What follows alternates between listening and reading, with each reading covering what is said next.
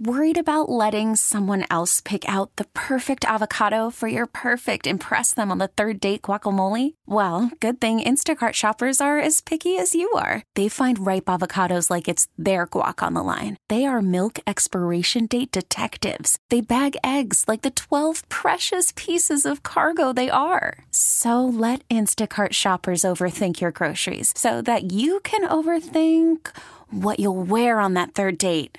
Download the Instacart app to get free delivery on your first 3 orders while supplies last. Minimum $10 per order. Additional terms apply. This episode is brought to you by Progressive Insurance. Whether you love true crime or comedy, celebrity interviews or news, you call the shots on what's in your podcast queue. And guess what?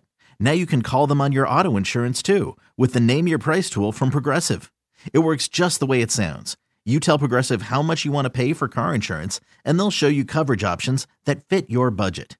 Get your quote today at Progressive.com to join the over 28 million drivers who trust Progressive. Progressive Casualty Insurance Company and Affiliates. Price and coverage match limited by state law. KMOX and your service. Welcome to the St. Louis Composting Garden Hotline. Now, Mike Miller on KMOX. Yes, folks, I will echo that welcome. And thanks for stopping by. And we'll be taking the Good Gardening Stroll shortly. But right now, you can call 314-436-7900 or 1-800-925-1120 with questions, comments, or concerns. Alex will be answering the phone, so just your first name and where you're calling from is all he needs to know. And Mr. Kelly, before you take off. Yes, sir. I see you have the mask you wear is one of those reusable type masks. Mm-hmm. And now they are washable. Yes. Have you ever washed them? I have not, and that's why I'm wearing a different one today. I try to alternate them a little bit. I need to wash it. I'm going to. I was just curious because, when they're washed, I'm assuming that you put them in the dryer. Yeah. And so are they going to come out all twisted up or, how's that going to happen? Well, my head's kind of twisted, so it'll fit right on there. That's it, yeah. It'll be just you fine. You do have a twisted head. I do. And I have a twisted sister. No. Well, they should work out okay. And actually, I think you could probably hang them and dry them. Oh. It wouldn't take that long. They're kind of thin. And a day like today, you put them outside, they'll probably dry in 3 minutes when the wind gets going. 40 miles an hour for the wind. Yeah. I mean, I don't see any trees moving. Well, they are moving a little bit, but not much. Yeah, that warning goes into effect at 11. So I guess for the next little while, it won't be too bad. Okay. So you can get your kite ready if you want to go fly it. I have a special announcement for you today. We have a very special listener who is celebrating a birthday. And it's Florence. And her friends in Du Bois, Illinois, want to wish her a happy birthday on your show. Whoa. Not on mine. On your show.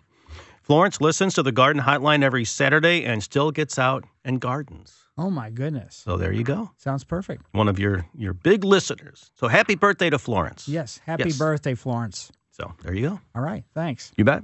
See ya. It is Saturday morning, I believe, and we get together and have a roundtable discussion about what's impacting your landscape.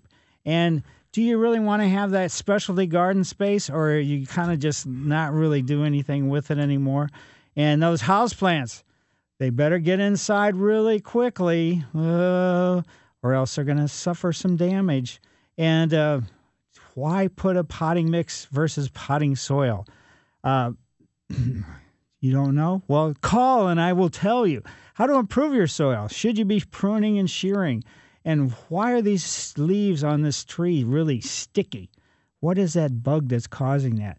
Use the information that I share with you, my thoughts, and orchestrate, hopefully make your decisions solid. And with the final judgment, of course, is going to be yours. And by the way, this is your show, and I appreciate you inviting me into your home, car, internet, or wherever you happen to be listening. Another important player, as I said before, is Alex. He's producing today. And that means he's across the big board, and he answers the phone. I mean, he has about 40 different jobs he's got to do. Well, I just stand here and blabber. But I'm Mike Miller, by the way, hosting the Garden Hotline since 1994. That's like last century. Oh, my gosh. I am really getting old. And I'll tell you what, I can come to your home. This past week on Wednesday, I was in Baldwin, and kind of a cool couple and a nice landscape and everything else. My main comment was too many different things in the square footage. I always give the analogy of, would you put this much furniture and this square footage in a room? No, probably wouldn't. But anyway, they are actually related to Ryan Schulte, who's the main engineer here at the Intercom. So that was kind of nice to talk with them and meet with them and everything else.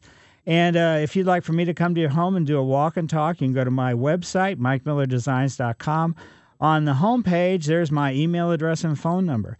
Seems like more people are using the phone as opposed to the email. That's kind of surprising because, I mean, sometimes it's miss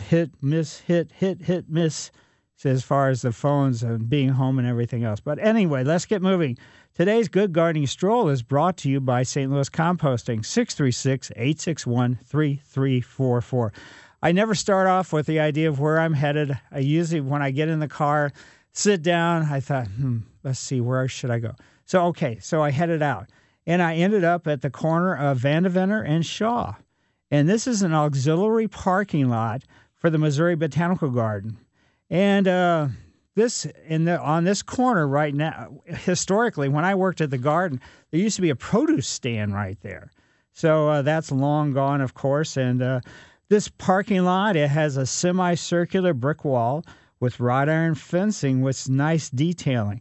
And the bed space right at the intersection, there's coreopsis, and the coreopsis is finished blooming, and the foliage is starting to head downhill a little bit.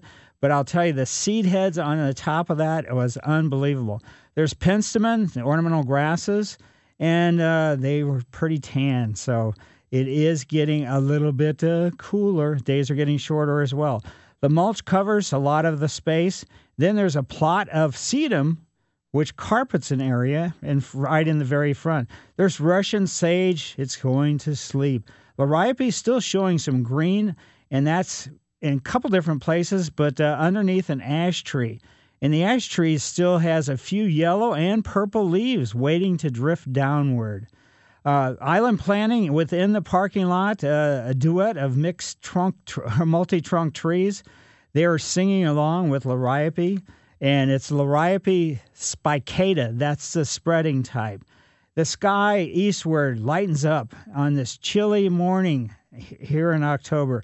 A sign as I was headed back towards my car says, it's on a brick post. It tells the person who's reading it, the Botanical Garden's actually 2 blocks away, so you're going to have to walk if you park here. My hands were getting cold. I should have had some gloves, but I didn't. And on my way here, driving, I drove past a sign, a lot of political signs going out and everything else. This one said BYEDON, by dawn.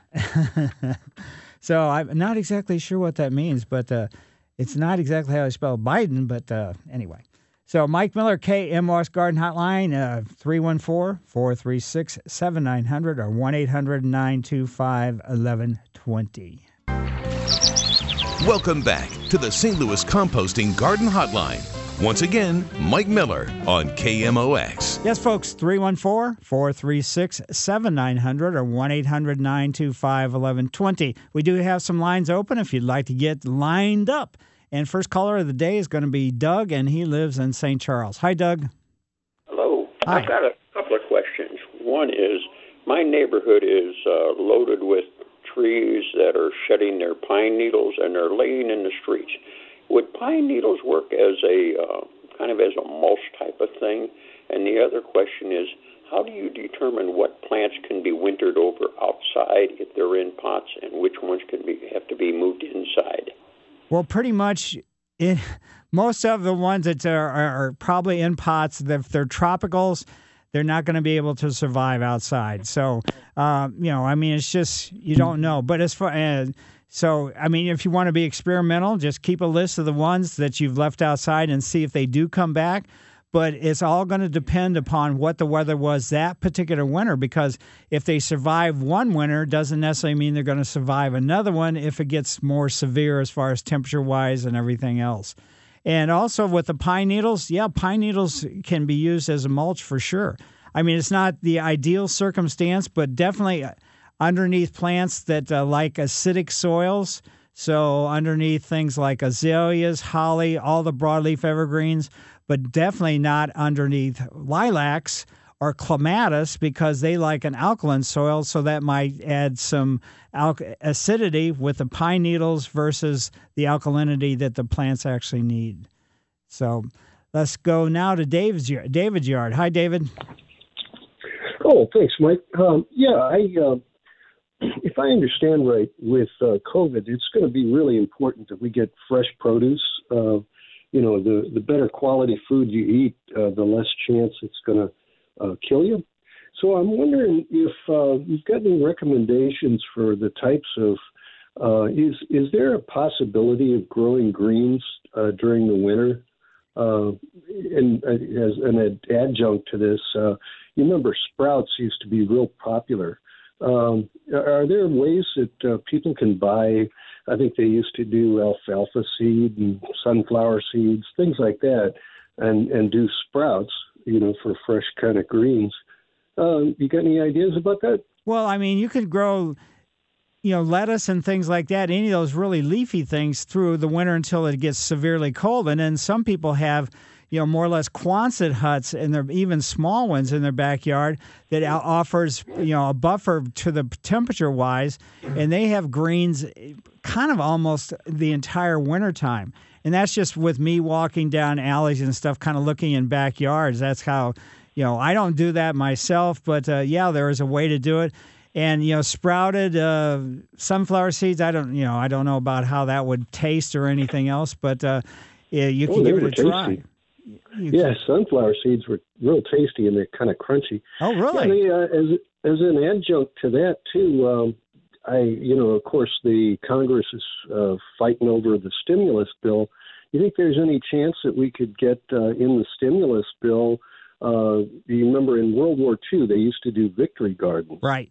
And if we could save 1 million lives by, victory gardens, apparently with COVID, we're not even at 5% dead. They're counting on maybe 6 million dead if we go to this stupid herd immunity thing. Mm. And so the idea of victory gardens, we might save millions of lives just by providing good food in local gardens. Right. You don't want starving people scrounging for food in the middle of an epidemic. If there's some way that we could get victory gardens going so that people would have backyard gardens and they wouldn't have to go too far for food. Right. That would make good sense. So thanks a lot. I greatly appreciate your insight. Sure. And now let's go from David's to Joyce, and Joyce lives in O'Fallon. Hi, Joyce. Hi, Mike. Thank you so much for taking our call. And I say our because I'm actually calling on behalf of my neighborhood. Aha. And I know you've addressed this subject many times, but quite frankly, I didn't pay attention because it didn't apply to our neighborhood. But just so you know, there is a war going on in O'Fallon, Illinois, of chipmunks versus homeowners. And chipmunks are 10, homeowners are 0. Can you please go over again the recommendations of how we can at least even the score, because they are winning? Yeah, chipmunks are rough. Growing up in Ellisville, we had chipmunks underneath our front porch, and they did, they couldn't do some major damage. My mother loved them. She didn't care what kind of damage they did to the plant material, so we just kind of let them go or whatever. But probably. To me, the best thing to do is put Velveeta cheese on a rat trap, find out where they're coming out of the ground, and use that as an inducement for them to come near the rat trap and then trap them that way. Now, there is have-a-heart traps and things like that. So you could put something in there to induce them to come into the trap. But it's when you're talking about a circumstance like you guys have, where there's way too many chipmunks and not enough people trying to get them under control, I would say, I don't want to say kill them, but kill them. Sure. And obviously we don't want to do that, but just again, for your listeners' information, they are cute and we do love them. However, it is getting so bad that they're actually getting into the garages. And one of my neighbors, I guess, when they closed their garage door at night, actually trapped one in there, and it actually chewed on their brake line. I know, right? But Anyway, thank you for that information. And we've researched the internet, and I mean, I don't know. Like I said, their score is still 10. So I'll keep you apprised of how the battle is going here in O'Fallon, Illinois. But thank you for that information. Certainly, my pleasure. Yeah, and I mean, you could put Velveeta cheese and maybe something else to try to ensure that you're going to entice them and take care of them that way. And also, way back when, they used to trap chipmunks and skin them, and then they used them to make hats. I think we'll just stick with the Velveeta cheese. Thank you. Thank you so much for the information. Certainly. Thanks, Joyce. Bye-bye. And now let's head to Wentzville and go into Kathy's yard. Hi, Kathy. Hi. Thank you for taking my call. Sure. I have 2 questions, please. First, I have a hydrangea tree. It's a miniature tree, and it did beautifully.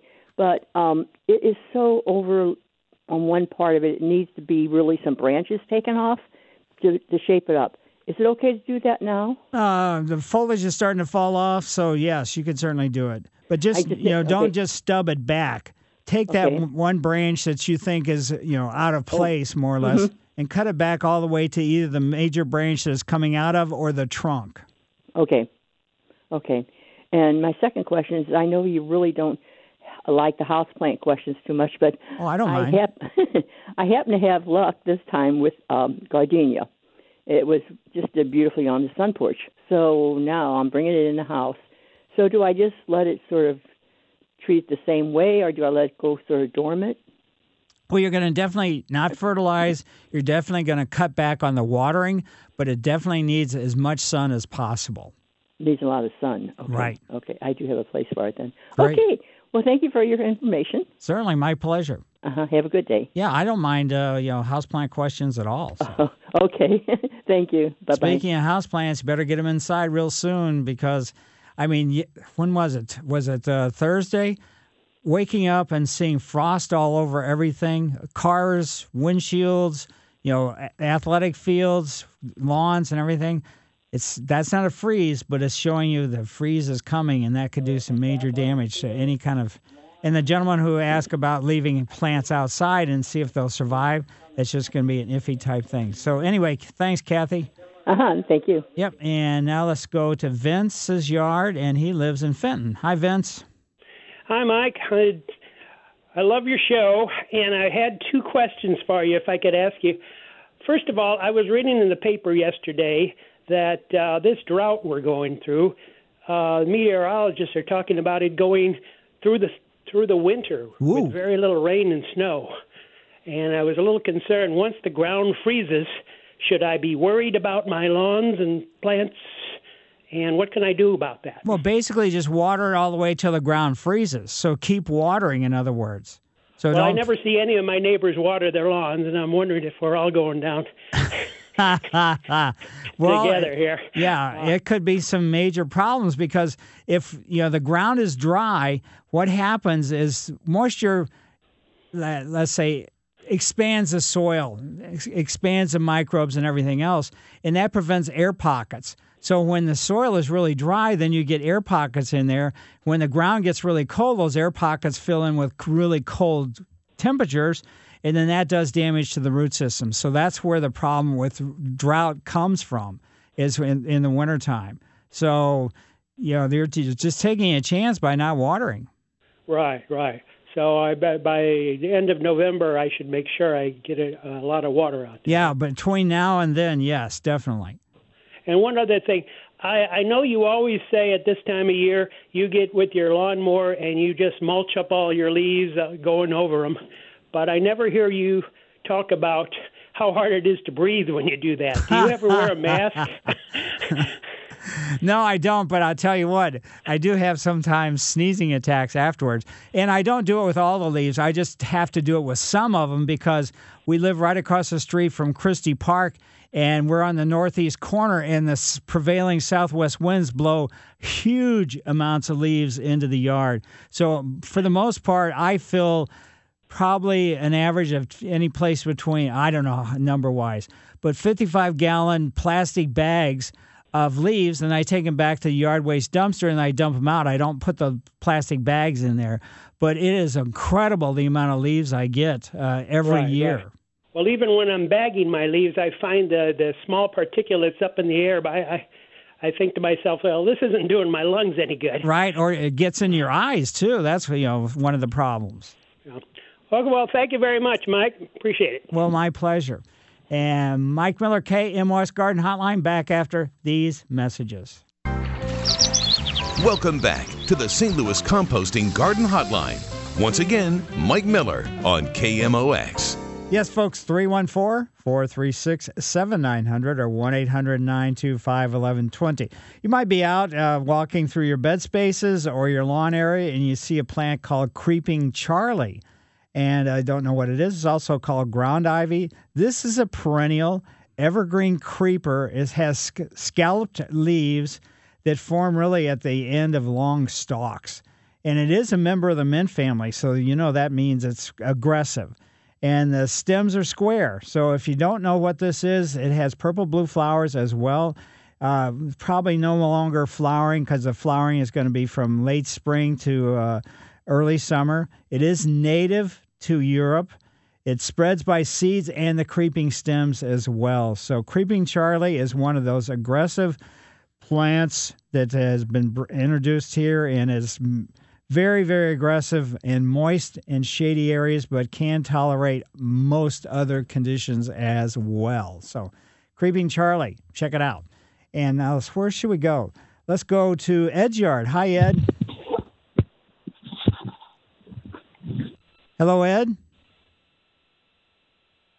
Ed. Whoops. Sounds like Ed's got distracted. And let's go to Kathy's yard instead. Hi, Kathy. Yes, good morning. Good morning. I have a question about my oak leaf holly. I'm sorry, I'm out of breath. I was mopping my floor. These were planted in my front yard on the south side of the yard, but north of a fence, and so they don't get a lot of sun. They were planted 10 years ago, 4 of them. 2 I lost, and the other 2, we managed to salvage them. I pruned them way back, the dead wood, and they're just not growing vertically. They're growing horizontally, and they look really healthy. What can I do to get these to grow vertically? I feed them every spring. Anything else? Any other suggestions? Now, you said it was oak leaf holly. Are you saying? That's what I was told, yeah. I never heard of an oak leaf holly. Oh, okay. Well, it's a holly. It's some kind of holly tree. So, well, there's the American holly. There's Foster holly. So I don't know which one. Yeah, as long as it's a holly. So it's a broadleaf evergreen, correct? Yes. And so consequently, it needs an acidic soil. It needs to be fertilized in the springtime from, let's say, March through June. No fertilizer after that. Okay. That's the ideal situation. And holly in general, they can survive in a shaded circumstance, but that's not the most ideal place for them. Okay. Well, that's probably why they're not growing. Yeah, that's probably a lot of it. And if they're not growing vertically and they're only growing horizontal, that's sort of strange because I know. Genetically they don't grow horizontally only. They go up. Now in a natural cone shape for the most part. Right. Yeah, well, I think they've gotten about as wide as they're going to get. They just haven't grown any taller. I mean, they look healthy now, but all right. We just wanted to hang in there with them because they still look healthy. They're just not the shape that I want. Are they producing berries? Yes. Okay. So, and they're red berries and everything. So yeah. So yeah, and if they're really dense and tight, that's probably an American holly versus a Foster holly, which usually has a more open habit. And the American holly has a much wider leaf. The Foster holly has a more narrow evergreen leaf. Okay. Well, all right. So I think probably location is my main problem here. Whoever advised you to put them there didn't do you a very good favor. Yeah, I think so. All right. Well, thank you so much. Certainly. My pleasure. And now let's head over to Jim's yard. Hi, Jim. Hi. I have a cottage garden with flowers, mostly annual flower mixes, zinnias and stuff, which was a combination of flowers and weeds. And now that fall's here, should I cut them down and leave them, or cut them down and remove everything and start again next year? Well, like the zinnias, you can cut the flower heads off, put them in a paper bag, and then they're going to drop seeds in the bag, and you can replant those seeds. My brother has had zinnias from plants from like 20-plus years ago. He's even moved and took the seeds with him with the seed heads, and you could do that, and then just cut the rest of the stems off. So all you need to do is save the flower heads of the zinnias. What about like the rest of the flowers that are in there? Is it best to just cut everything? Once you take the seeds off those, just cut it all down and start over next year with new seed, or? Yeah, and with either new seed or new plant material. For the most part, some of the annuals will come back, but a lot of them just won't. The zinnias, you could even let some of the seed heads stay and drop and let it go. You see what happens as a result of that. But you have to be careful in the spring, because when they're germinating, don't get them confused with, let's say, weeds that are germinating at the same time. So that's kind of the downside. Trying to get rid of the weeds, but keep the flowers. Yeah, exactly. You got to be very cautious. Let's put it that way. Okay. Thank you. Yep, my pleasure. Yeah. So the annuals for the most part, they're annuals. Now, there are some like the Sweet Alyssum, which is an annual type ground cover that drops seeds, and then the seeds lay there all winter long, and then they just come up in the springtime. So there are some that will, but for the most part, that's not the case. Okay, thank you. Yep. And now let's go to Edwardsville and into Norman's yard. Hi, Norman. Yes, this is Norm. Since the pandemic, I started a garden this spring, do something. And the ground is really hard. Ooh. I would like to maybe do it again next year. And I like to soften the ground up. Would that wooden chip mulch work or not? No, do not put mulch down into the ground, because the wood pieces actually absorb moisture, absorb nutrients, and cause major problems. So you got to use compost to put into the ground, not mulch. Compost? Yes. Okay, I guess what I need, I guess. Right. Yeah. Okay. So, and ideally, if you have some really horrible, circumstances, I know Edwardsville is not that close to Belleville, but you could go down to Belleville to the St. Louis composting location and get their raised bed mix, and that's ideal to actually blend in with the existing soil, elevate the soil's level. So you're going to put a couple inches of this in, and that will help tremendously. Okay, and then you said later on about using a cover for pine needles. I thought they killed everything. No, not necessarily. I mean, well, how would that work for blueberries? Yeah, shouldn't be a problem. So use that. I thought there was bad. Pine needles killed everything, but okay, that helped me a lot. That all I need is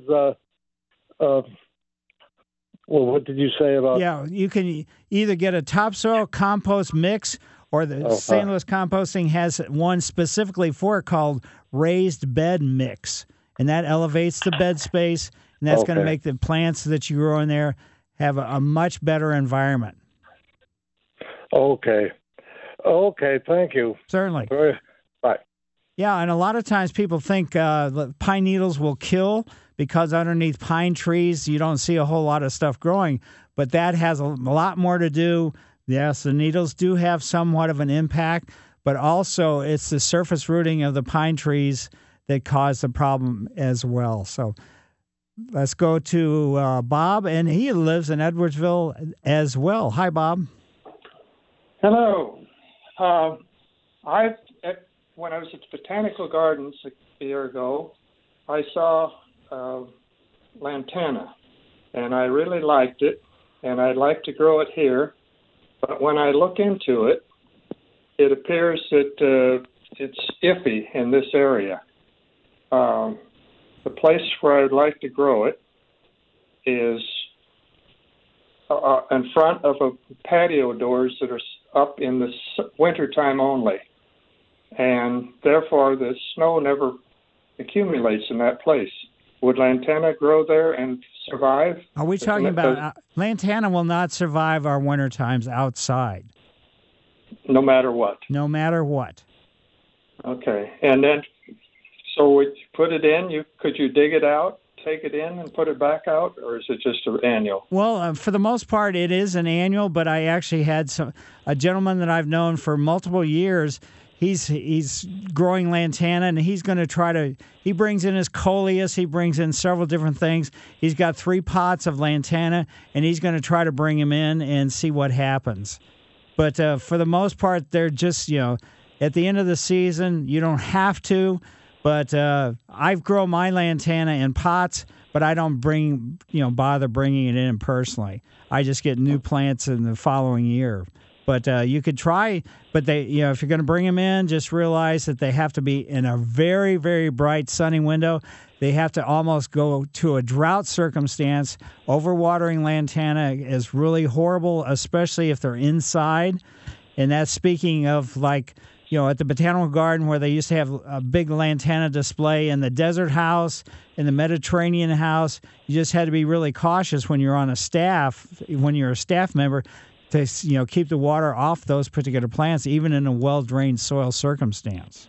They're a beautiful plant, and I'd sure like to have them. Yeah, they are great. I mean, I like them myself.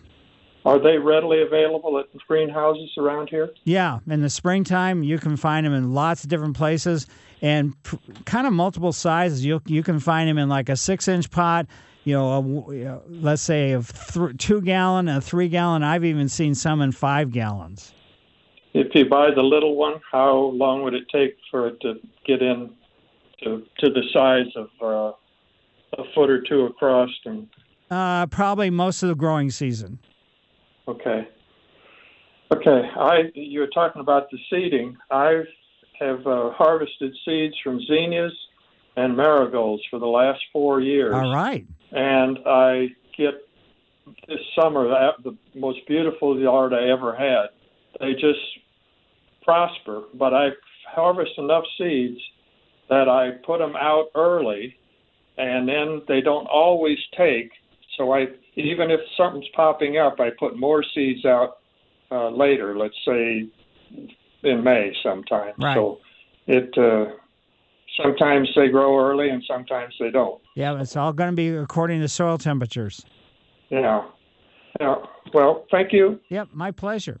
Okay, see you. Bye-bye. Yep, and enjoy your lantana. They're one of my favorites, too. I mean, you talk about consistent flowering, tough. They're almost shrub-like, so they're not the classic type annuals. Mike Miller, KMOX Garden Hotline, back after these messages. Welcome back to the St. Louis Composting Garden Hotline. Once again, Mike Miller on KMOX.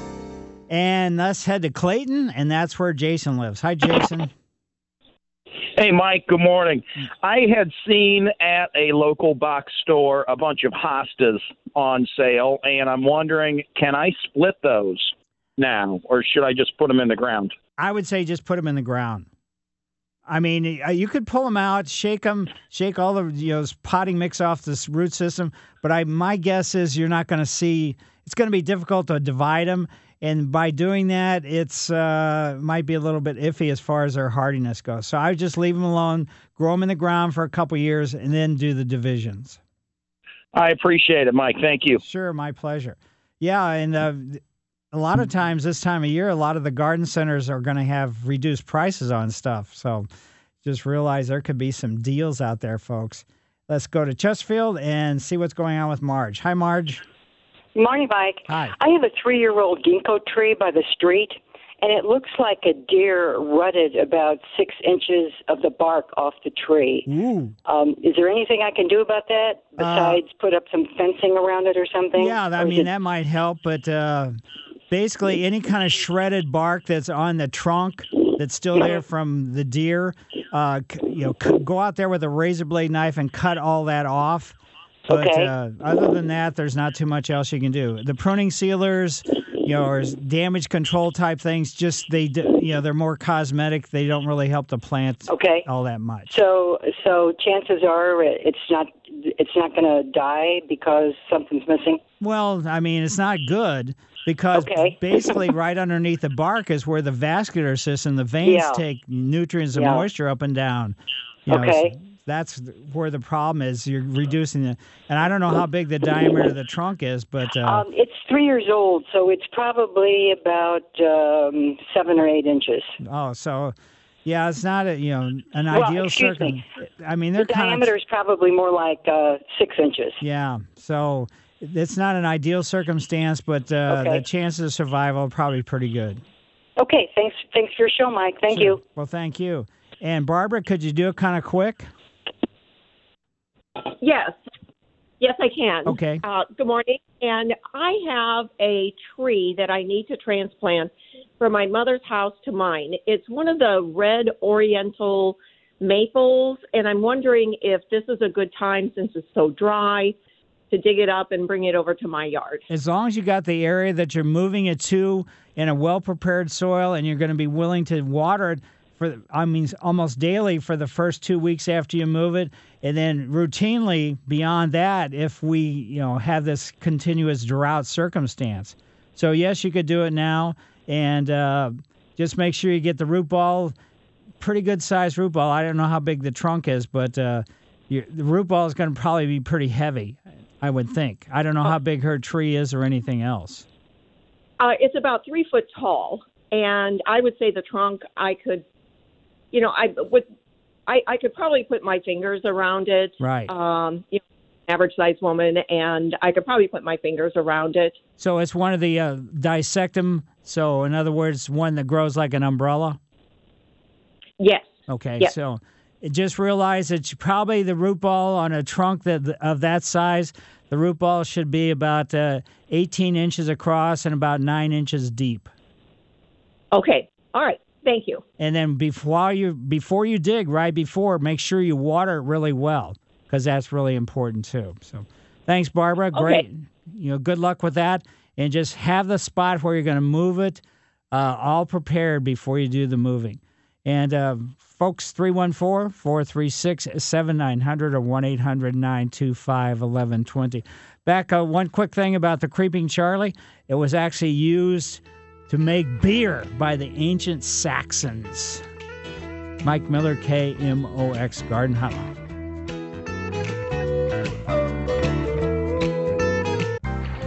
KMOX at your service. Welcome to the St. Louis Composting Garden Hotline. Now, Mike Miller on KMOX. Yes, the Garden Hotline tip of the trial hour. I'll be giving that shortly, but right now you can call 314-436-7900 or 1-800-925-1120. Alex will answer the phone. He just needs your name and where you're calling from. And you can call with your ideas, questions, concerns, or comments. And Mr. Kelly, I see you're trying to take off. No. So, I'm like, good. if there's 40-mile-an-hour winds, now that's taken kind of off flat areas. Does the wind accelerate where your home is? Yeah, we're pretty high up there, so if we get a breeze, we get a good breeze. So it really speeds it up? Yeah.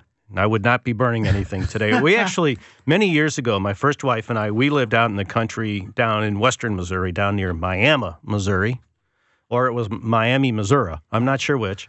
And we tried to burn off like a strawberry patch, and it got out of control. Whoa. And it is amazing how quickly it goes, and it just took off. So we were getting, buckets of water and everything we could. We called the fire department, and later on they called us and said, we couldn't come out anyway because you guys aren't part of our group. So you were in the wrong area? No, you had to buy into the fire department. You had to pay for it. Whoa. Like a co-op type of thing. And the owner of the house we were living in, which was like I think it was an old schoolhouse, and they hadn't paid their dues. And so they were like, we probably would have come out, but, you're not a member. You might want to get that fixed. It's like, yeah, I think we will. So, yeah, Living in the old days. I was just curious, with the exposure, how the wind was going to be for you guys. Yeah, our house will have a pretty good breeze going. Really? Yeah. So it'll be fun. Yeah, it could be. Get out the kite. It sounds perfect. Yes, folks, and by the way, thanks for having me on your show. We can discuss plant selections, carings for, ups and downs, and all around. Annuals, bulbs, edibles, ground covers, house plants, lawns, perennials, roses, shrubs, trees, vines, or water gardens. I'll share my thoughts, but please remember my answers, comments, and opinions is not the only garden path to take, but strictly offered for you to consider. Alex is producing, so he answers the phone, and so first name and where you're calling from is all he needs to know. And during the week, I spend my time doing landscape consulting, so I can come to your home and we do what I call a walk and talk, where you'll have a list of questions and you can record on your phone or record however you want to or just take notes. It's really up to you. I no longer do any kind of formal designs. When I turned in the late 60s and everything else, because I always did all the measuring and everything myself, it just got to be, you can't do it. Anyway. So I strictly do walk and talks, no formal designs whatsoever. When I come to your home for the walk and talk, I share 40 years of experience as it relates to your individual home's landscape design, care, and plant maintenance. Tip of the Trowel is a special recognition for individual group or situation that's made an impression on me and is brought to you by St. Louis Composting, 636-861-3344.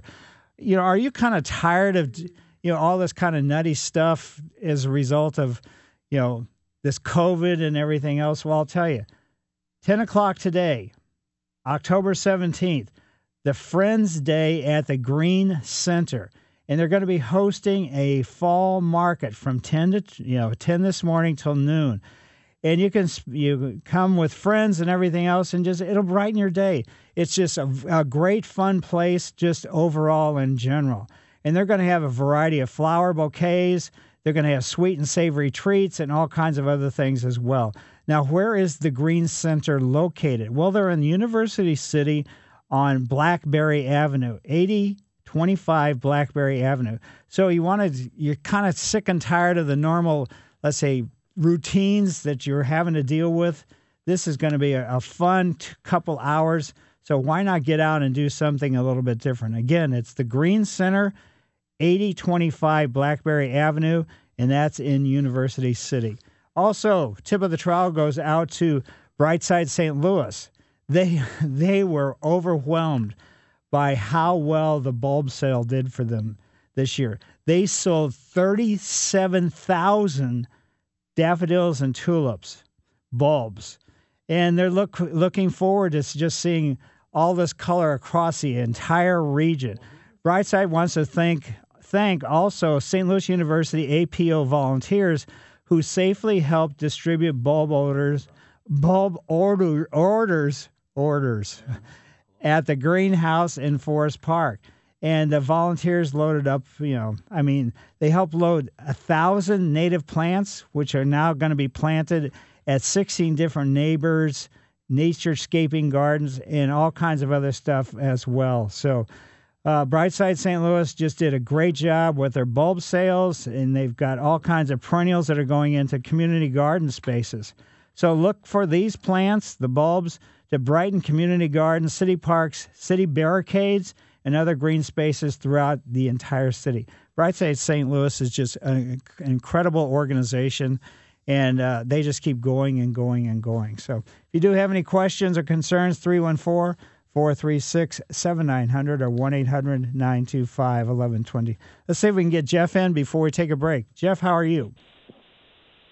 Good, thanks, Mike. Can you hear me? Yes. Hey, I just had a comment and a question. The comment was around transplanting that Japanese maple. I didn't transplant one, but you and I talked about this a couple of years ago. I had a couple of trees die, so it was exposed to light that it had not grown under. Uh-huh. It was about a 45-year-old tree, so it just cooked in the spring. Oh. So my only thought was, given my experience, that lady may want to think about making sure she's putting it into a similar circumstance. If it was exposed to a lot of light, that's great. If not, then she might want to think about where she's putting it. Right. Good idea. Yeah, boy, that was really a shame having to watch that thing die. Ooh. Anyway, yeah, terrible. So the question was, I think the things are called allumes. I'm not sure what the word is. It's a plant it's a bulb that you plant. It has one stem that comes straight up, and then it creates this ball at the top. They're purple. Right. Yeah, they're flowering onions, alliums. Yeah. Okay, thank you. We planted a bunch of those, and they did not survive. Are they not really appropriate for St. Louis, or do you think it was our location? It probably was the location because they do pretty well, and there's probably there's multiple varieties of them. Some of them have the huge purple balls, almost the size of a softball. Some of them almost the size of a kind of a big marble. So it's variety-wise as much as anything. So they just need to be in a really well-drained soil, and that's pretty much all they really need. Okay. Well, we'll give it a shot. We'll give it again because they're so cool looking in the spring. They're just like from another planet. They are, definitely. All right. Well, thank you very much. We went through the garden yesterday. It was a wonderful day. It's beautiful down there right now. All right. Sounds perfect. Thanks. Thank you. Take care. Yep. And let's go to Claudia's. Hi. Hi. I've got a tree that's about 18 inches in diameter, about 14 feet from my house, and I see roots coming up to the foundation. Do I have to cut it down? Not necessarily. It depends. I mean, it's not a great circumstance because the roots then are going to hit the concrete, then they're going to go down, and consequently, if they find a small fissure in your foundation, they could push into that a little bit. So that's where the problem comes.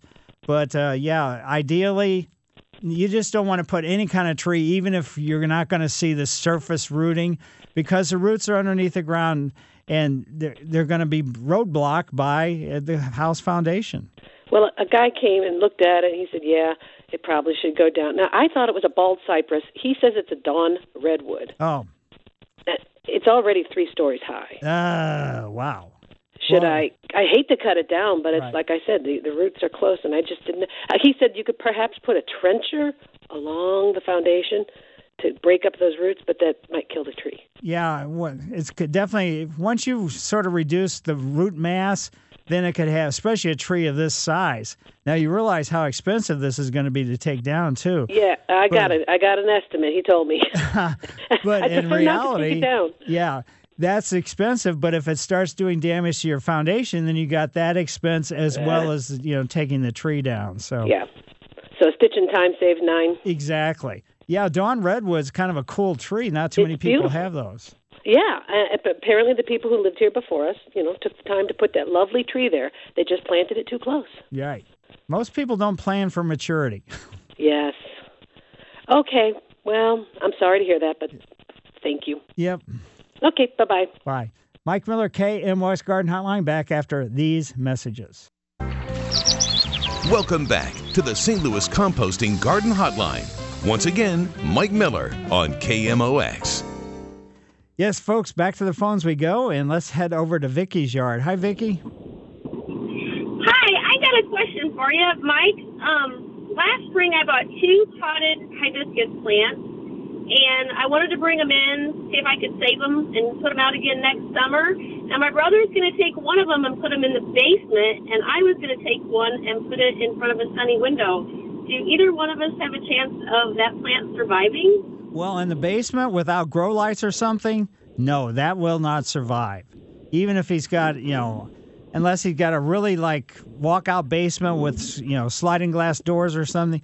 Hibiscus have to have a huge amount of light in this, in the wintertime. And also realize the hibiscus is going to probably lose up to 75% of its leaves through the wintertime. So then when you put it back outside next spring, you'll probably cut it back and then move it outside. So I should cut it back next spring before I move it outside. Right, exactly. Because what's going to happen is if you don't, then you're going to have extended areas along the branches that don't have any leaves at all, and then you're going to have a lot of leaves / flowers at the tips or the end of the branches, and then consequently that could be problematic from a weight standpoint. So yeah, prune it when you move it outside. You're going to be moving it outside sometime between mid to late April, early May. Okay, and do I water it a lot through the winter or not much at all? Not, wait, just watch the inside of the pot, and when you start to see the gap between the potting mix and the inside of the pot, then water it really well, and then don't water it again until you start to see that gap return. Okay. And all right, thank you. Yeah, and no fertilizer during the wintertime. Okay. All right. Thanks, Mike. Yep. And let's go to Leslie, and he lives in Maryland Heights. Hi, Leslie. Hi, Mike. Yes, go ahead. Yeah, good morning. A couple of years ago, I bought these sugar-sweet melons from Schnucks. Absolutely phenomenal. So they come out of a ranch in Texas. I called them up thinking that maybe I could take the seeds and plant them, and they said, there's no way you'll get the same thing because it's hybrid seeds. And we did plant them, and we got a variety of different kinds of cantaloupe with all different things. Every once in a while, we get one that was actually like theirs. What's the situation with hybrid seeds? Well, basically, they're hybrids from the standpoint the seed has been, let's say, grown, and then once it is grown, the seeds that comes out of the fruit has been altered just by the natural process of the growth. So you can't necessarily keep that hybridization within the seed of a plant that's grown. So in other words, they told us we couldn't possibly get the same kind of melon just by taking the seeds out of the melon we ate. Right. So in other words, that's a very specific type of hybridizing, and it's going to be genetically mutated by just the growth process inside the fruit of the plant that you're growing. Well, how do they do that, though? Well, they scientifically do it. So in other words, they control it where things that you're not able to do. Let's put it that way. Obviously. Right. Okay. Appreciate the information. Thank you. Sure. Yeah, hybridizing, the seed is a very, very involved process. So it's you're not going to be able to do that in your own home circumstance. Well, like I said, every once in a while we get one that's exactly like it. Yeah. Right. Yep. So okay. A roll of the dice. Thank you. Yep. And now Bye-bye. Let's go to Edward's yard. Hi, Edward. Ed, good morning. Good morning. I had our lawn aerated and seeded a couple days ago. What's next? How much water? How often? First probably 10 or 12 days, I'd water daily. Okay. And, I don't know how big the area is, how big your yard is or anything else, but, that seed needs to be damp. So when it germinates, it's not going to dehydrate as a result of if it was already growing and it was relatively new plants from the seeds, and we're going to have 40-mile-an-hour winds, that's going to dehydrate the soil extremely, and especially when we already have a dry soil. So you want to keep it moist until you start to see it grow. Then you can water less often, probably every couple days, but you just want to make sure that you keep the young, newly germinated seed / plants, make sure they don't go through any kind of drought, because the root system is not deep enough into the ground where it can't handle a dry circumstance. So if you just kind of skip the watering for a week or two, the plants, the grass plants are not going to be able to survive. I see. So for a couple of weeks, I have to make sure I water. Probably 7 to 14 days. Again, we can keep your fingers crossed that we might have some rain, but there's, I think, predicting rain for next Monday or Tuesday. But when they're saying rain, it's not really rain that's going to soak into the ground. And that's another thing, too, for everybody, not just you. When the ground is this dry and they're predicting rain, ideally you should be out in water right before they're predicting the rain, because that allows the water from the rain to penetrate into the ground. It's so hard surface. If you haven't been watering regularly, it's just going to run off and it's not going to help at all. I see. Okay, well, thank you so much. Sure, my pleasure. And let's go to Pat's yard. Hi, Pat. Good morning, Mike. How are you? Very good. We are going to overwinter a hibiscus tree and a gardenia tree, which we've done in the past, but for the first time last year, we had bugs that worked their way upstairs from the plants. We wondered if there was some kind of spray we could use to prevent that. Yeah, I mean, you can use an insecticidal soap to spray, and then also use insecticidal soap to make a soil drench to pour onto the pots. Onto the potting so they're mix. in a whiskey barrel, so that would be all right. It's just like you said, it's an insecticidal soap. Yeah, that's. You buy that at the garden center, and then also you can get the concentrate. You can get the spray, already, or you can get the concentrate, and that's what you want to mix in like a bucket of water. And then if you have fungus gnats or something like that, just pour it on the surface, and then you've got to do it a couple times because the fungus gnats last. I think they live for 3 or 4 days. But they're laying eggs that whole time, so you're just gonna have to stay on top of it. Okay, so before you bring it in, you spray it then for the first time, and then bring it in. You think? Yeah, right. Okay, all right. Well, thank you very much for your time. Yep. And now let's go to Tom's yard. Hi, Tom. Hello. Hi. I was wondering, with the 3 numbers on manure mix, cow manure mix, what's the best numbers? I was going to apply some to my lawn. As far as you mean bag manure? Yes, sir. It's just the nitrogen is going to be the first number. So ideally you would have a soil test done because the second number is phosphorus and then the third number is potassium. The phosphorus and potassium stay in the ground for quite a while. So if you historically have been putting fertilizer down, you want those numbers to be fairly low. So manure-wise, I don't know what the numbers normally are. My guess is probably they're fairly low. I would think 10s or less. So, I have 3 numbers of 5 each. Yeah. So basically, the nitrogen is going to stay in the ground only a couple days, and then it goes up into the air. So you could certainly use it as to feed your lawn.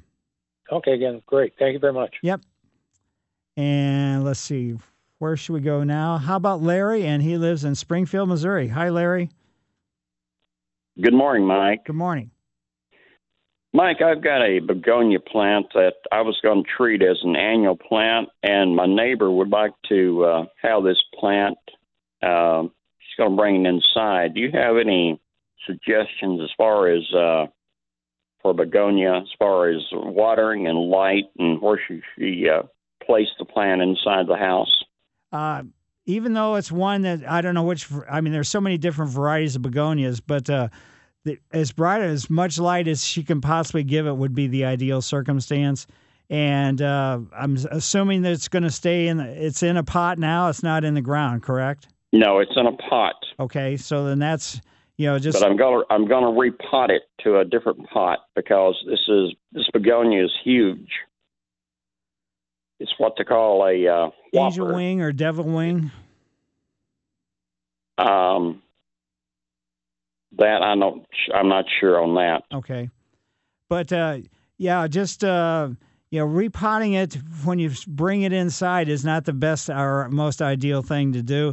But if it's your personal pot and you want to put it into something, just make sure that the pot you put it in is no bigger and certainly no smaller than the pot it is. So in other words, you want to pull it out of the pot it's in and put it in a pot pretty much exactly the same size. Okay. And a plastic pot, tell her to get a saucer and just, they like begonias are pretty darn tough, but still don't tell her not to overwater. She's better to underwater as opposed to overwater. All right, I'll do it. Thank you very much, Mike. And yep. Have a good weekend. You do the same. So in other words, it's just like any plant on the inside. You wait until this potting mix shrinks away from the inside of the pot, then you water it at that time. Mike Miller, KMOX Garden Hotline, back after these messages. Welcome back to the St. Louis Composting Garden Hotline. Once again, Mike Miller on KMOX. Yes, folks, we have some phone lines open, so give us a call, 314-436-7900 or 1-800-925-1120. Let's head over to Terry's yard. Terry, how are you? Hello. Hi. I just want to give you some information about hibiscus trees in the wintertime. A friend of mine gave me this tip, so this was not my idea, but I tried it. You bring in the hibiscus tree and I put it in my basement, and it's in the laundry room where it gets no light. There's the window's covered up, so there's no light in there. And what happens is it'll lose all of its leaves, and then you just water it and keep the soil wet, not sitting in water, but just keep it moist. And I did that with 2 plants this past winter, and one came back and it's been blooming all year, all season long, and the other one I let dry out. That was my fault, and that one did not come back. Oh, that's interesting. I've never heard of that one. So just let it go. I didn't believe it either until I tried it. Yeah. Well, all right. Well, great. Well, thanks for the insight. So what I did, I just took the branches as they were kind of spreading out and getting in the way in the laundry room. So I just kind of wrapped them in string, and so kind of compacting the whole thing. And I figured, what the heck, it was worth a shot, and I'll be darned, it all worked out. So. All right. Well, great. Well, thanks for the insight. All righty. And now let's go from Terry's over to Karen's. Hi, Karen. Hello. Hi. Hi, good morning. Thank you. I have a hibiscus, too, and apparently you must have been talking about it before I turned it on. I'm not sure if it is this, but it says something about on the internet, genius, hibiscus or something like that. I don't think it's the tree one. It was a gift from somebody, but it's big. It's probably 3 to 4 foot tall and bushy. And I would like to save that for next year. Can I cut those limbs off and put them in the basement, or do you not know? Well, this gentleman here said just put them and let it go totally dormant, and then just make sure the potting mix that it's growing in has some moisture. I've never done that myself. Generally, I always tell people bring it inside, put it in a bright, sunny window, and just normally no fertilizer during the wintertime, and just water it to keep the potting mix, damp, not soggy. But this is not the tree style. This is the one that is bushy from the ground up. Well, they're basically the same plant. The tree one has just been pruned to look like a tree. Okay. Historically, they're not really trees themselves, but they prune them, just like with some hydrangeas and other things. They turn them into trees even though they're truly not trees. So you don't think I can cut the ends off of this? Because, it is big and bushy. Yeah, you could prune it, but then you expect what happens if you prune it, you're definitely not going to have any flowering during the wintertime, and you're definitely maybe going to have with the stems, because you've cut off the newest leaves, you may have stems that are remaining that have no foliage on them at all by the time half the winter's over. Yeah, as long as it comes back in the spring, I don't care. Yeah, so apparently this guy says, just make sure the potting mix stays damp, not soggy. Okay, I appreciate that. Thank you so much. Sure, my pleasure. One other short question. The landscaping rock, it's a bigger size. It's not the little pebble size, but it's not huge either. I don't know, 2-inch. So I don't know what it's called. But anyway, if they pile that around the roots on plants when they put that in, is that going to kill those plants? No, you're talking about shrubs and trees and things like that. Correct. I've got, what do you call this stuff that blooms and trimmed across the front? I got an azalea for one thing. Lyrope is the other one I've got all through the front of the house here. And they pushed them right up into the root system. It shouldn't really be problematic.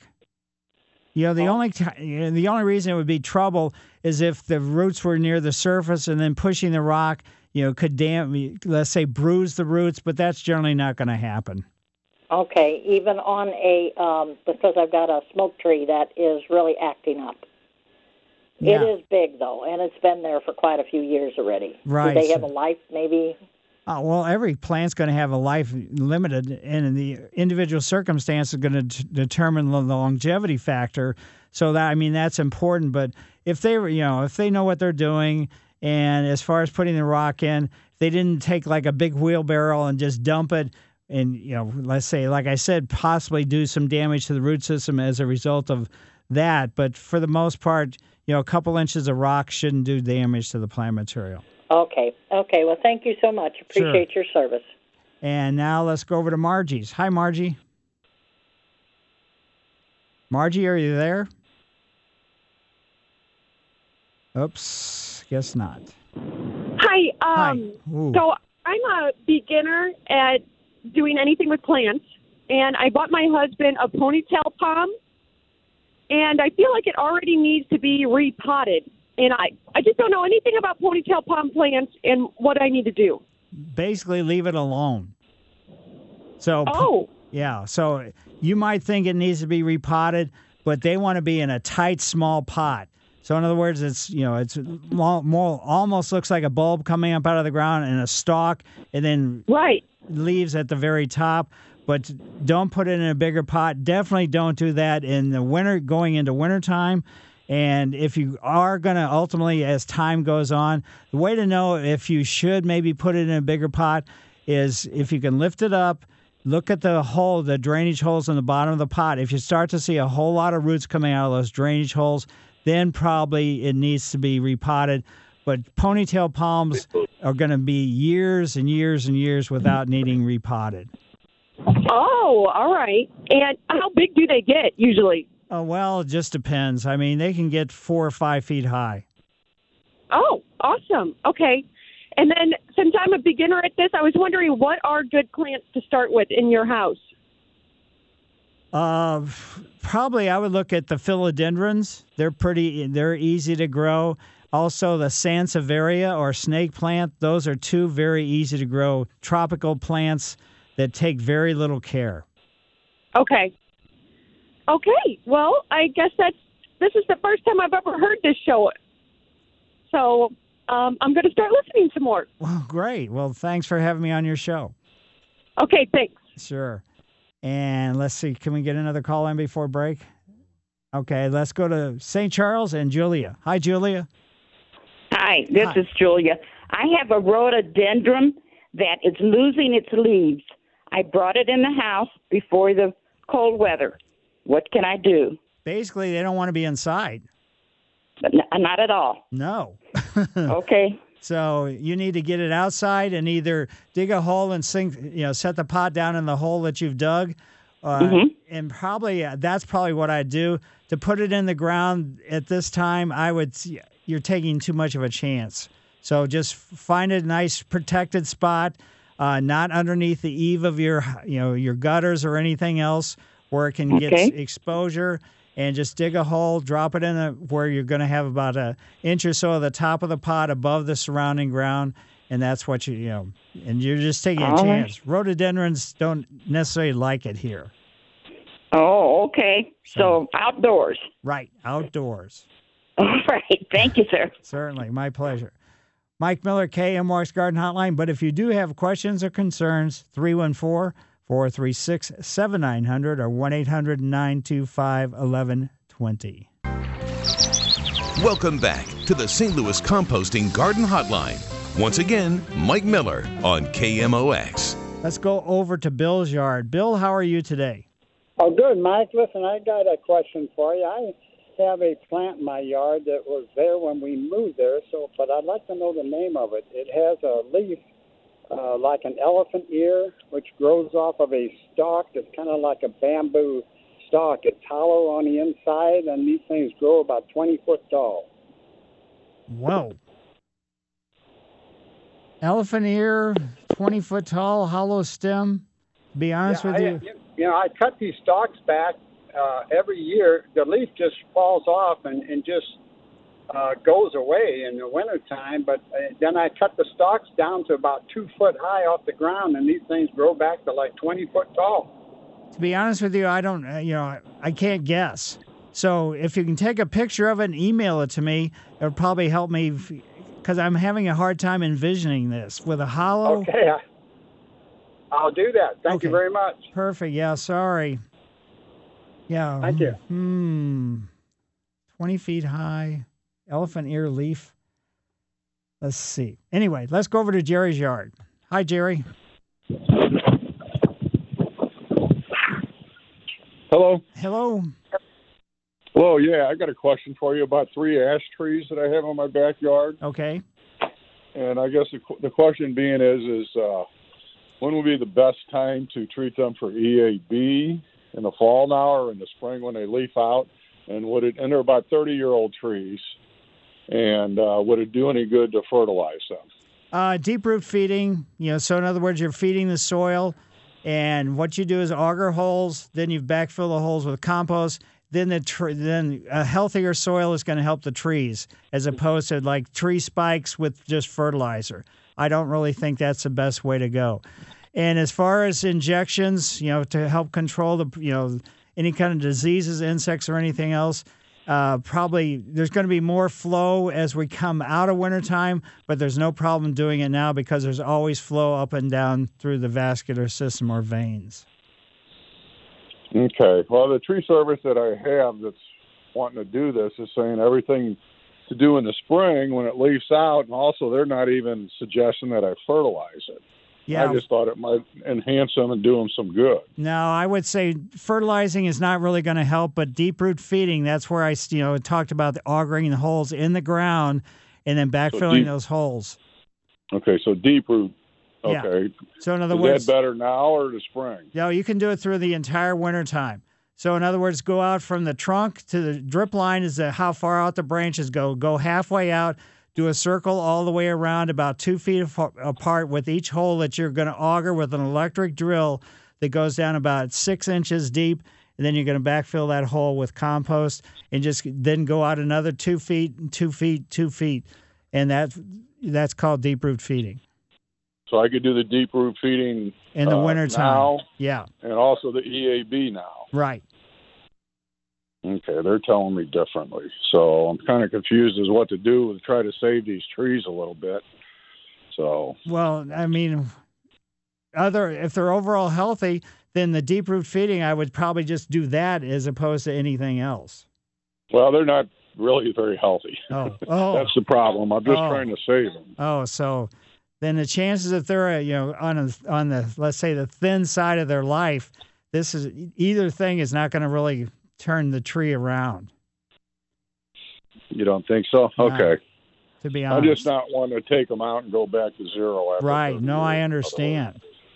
And one of them is bad. The other two is not quite, they're not like the middle one, in other words. Right. So. Yeah, if they're on the downhill slide, that's not good. No, it's not. All right. Thank you. Yep, sorry. Let's head over to Jeff's yard. Hi, Jeff.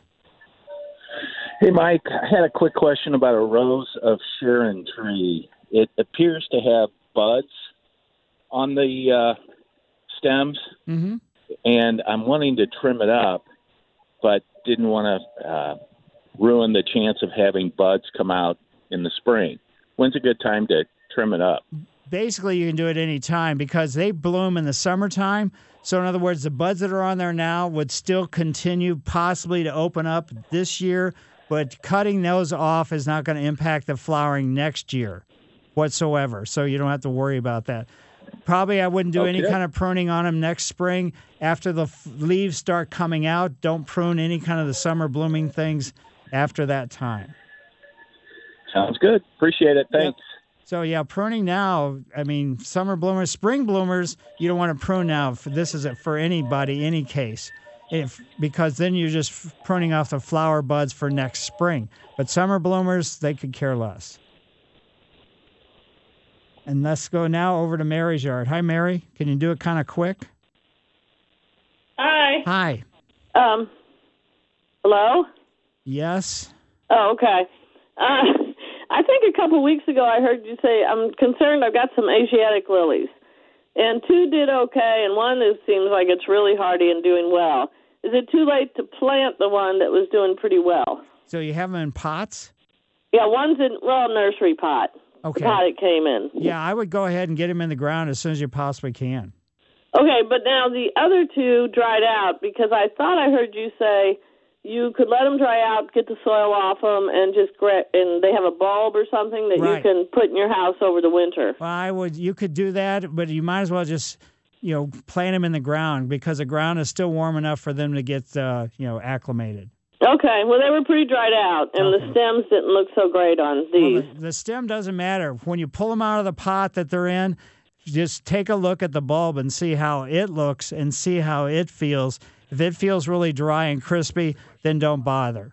I gotcha. And if it collapses, if it's not hard and stuff. Right, exactly. Okay. And my other question is tomato plants. Do you continue to water them when it's this cool? I mean, I have watered mine some, and it wilted the morning we had a really cold night. Right.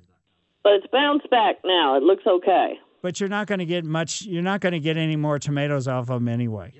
Yeah, well, I've got a few green ones on there. I'm hoping they'll turn red. Yeah. Basically, the green ones you should pluck off and put them in a paper bag, and then hopefully they'll turn red for you. But they're not going to turn red on the stems. Right. Okay, yeah, a friend of mine said, just bring it in the house, and they don't realize this thing is huge. Yeah, you can't bring a tomato plant in the house. No, I think I'd probably get a hernia or something. Not only that, they won't live. All right, thanks, Mike, and thanks for the show. Well, thank you. And thanks to everybody else for calling in. Ed, Daryl, and Dot. We're not going to be able to get to you today, but hopefully we'll be back next week, and you can call 314-436-7900 or 1-800-925-1120.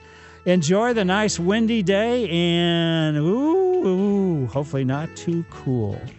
See you next week. This episode is brought to you by Progressive Insurance. Whether you love true crime or comedy, celebrity interviews or news, you call the shots on what's in your podcast queue. And guess what? Now you can call them on your auto insurance too with the Name Your Price tool from Progressive. It works just the way it sounds. You tell Progressive how much you want to pay for car insurance, and they'll show you coverage options that fit your budget. Get your quote today at Progressive.com to join the over 28 million drivers who trust Progressive. Progressive Casualty Insurance Company and Affiliates. Price and coverage match limited by state law.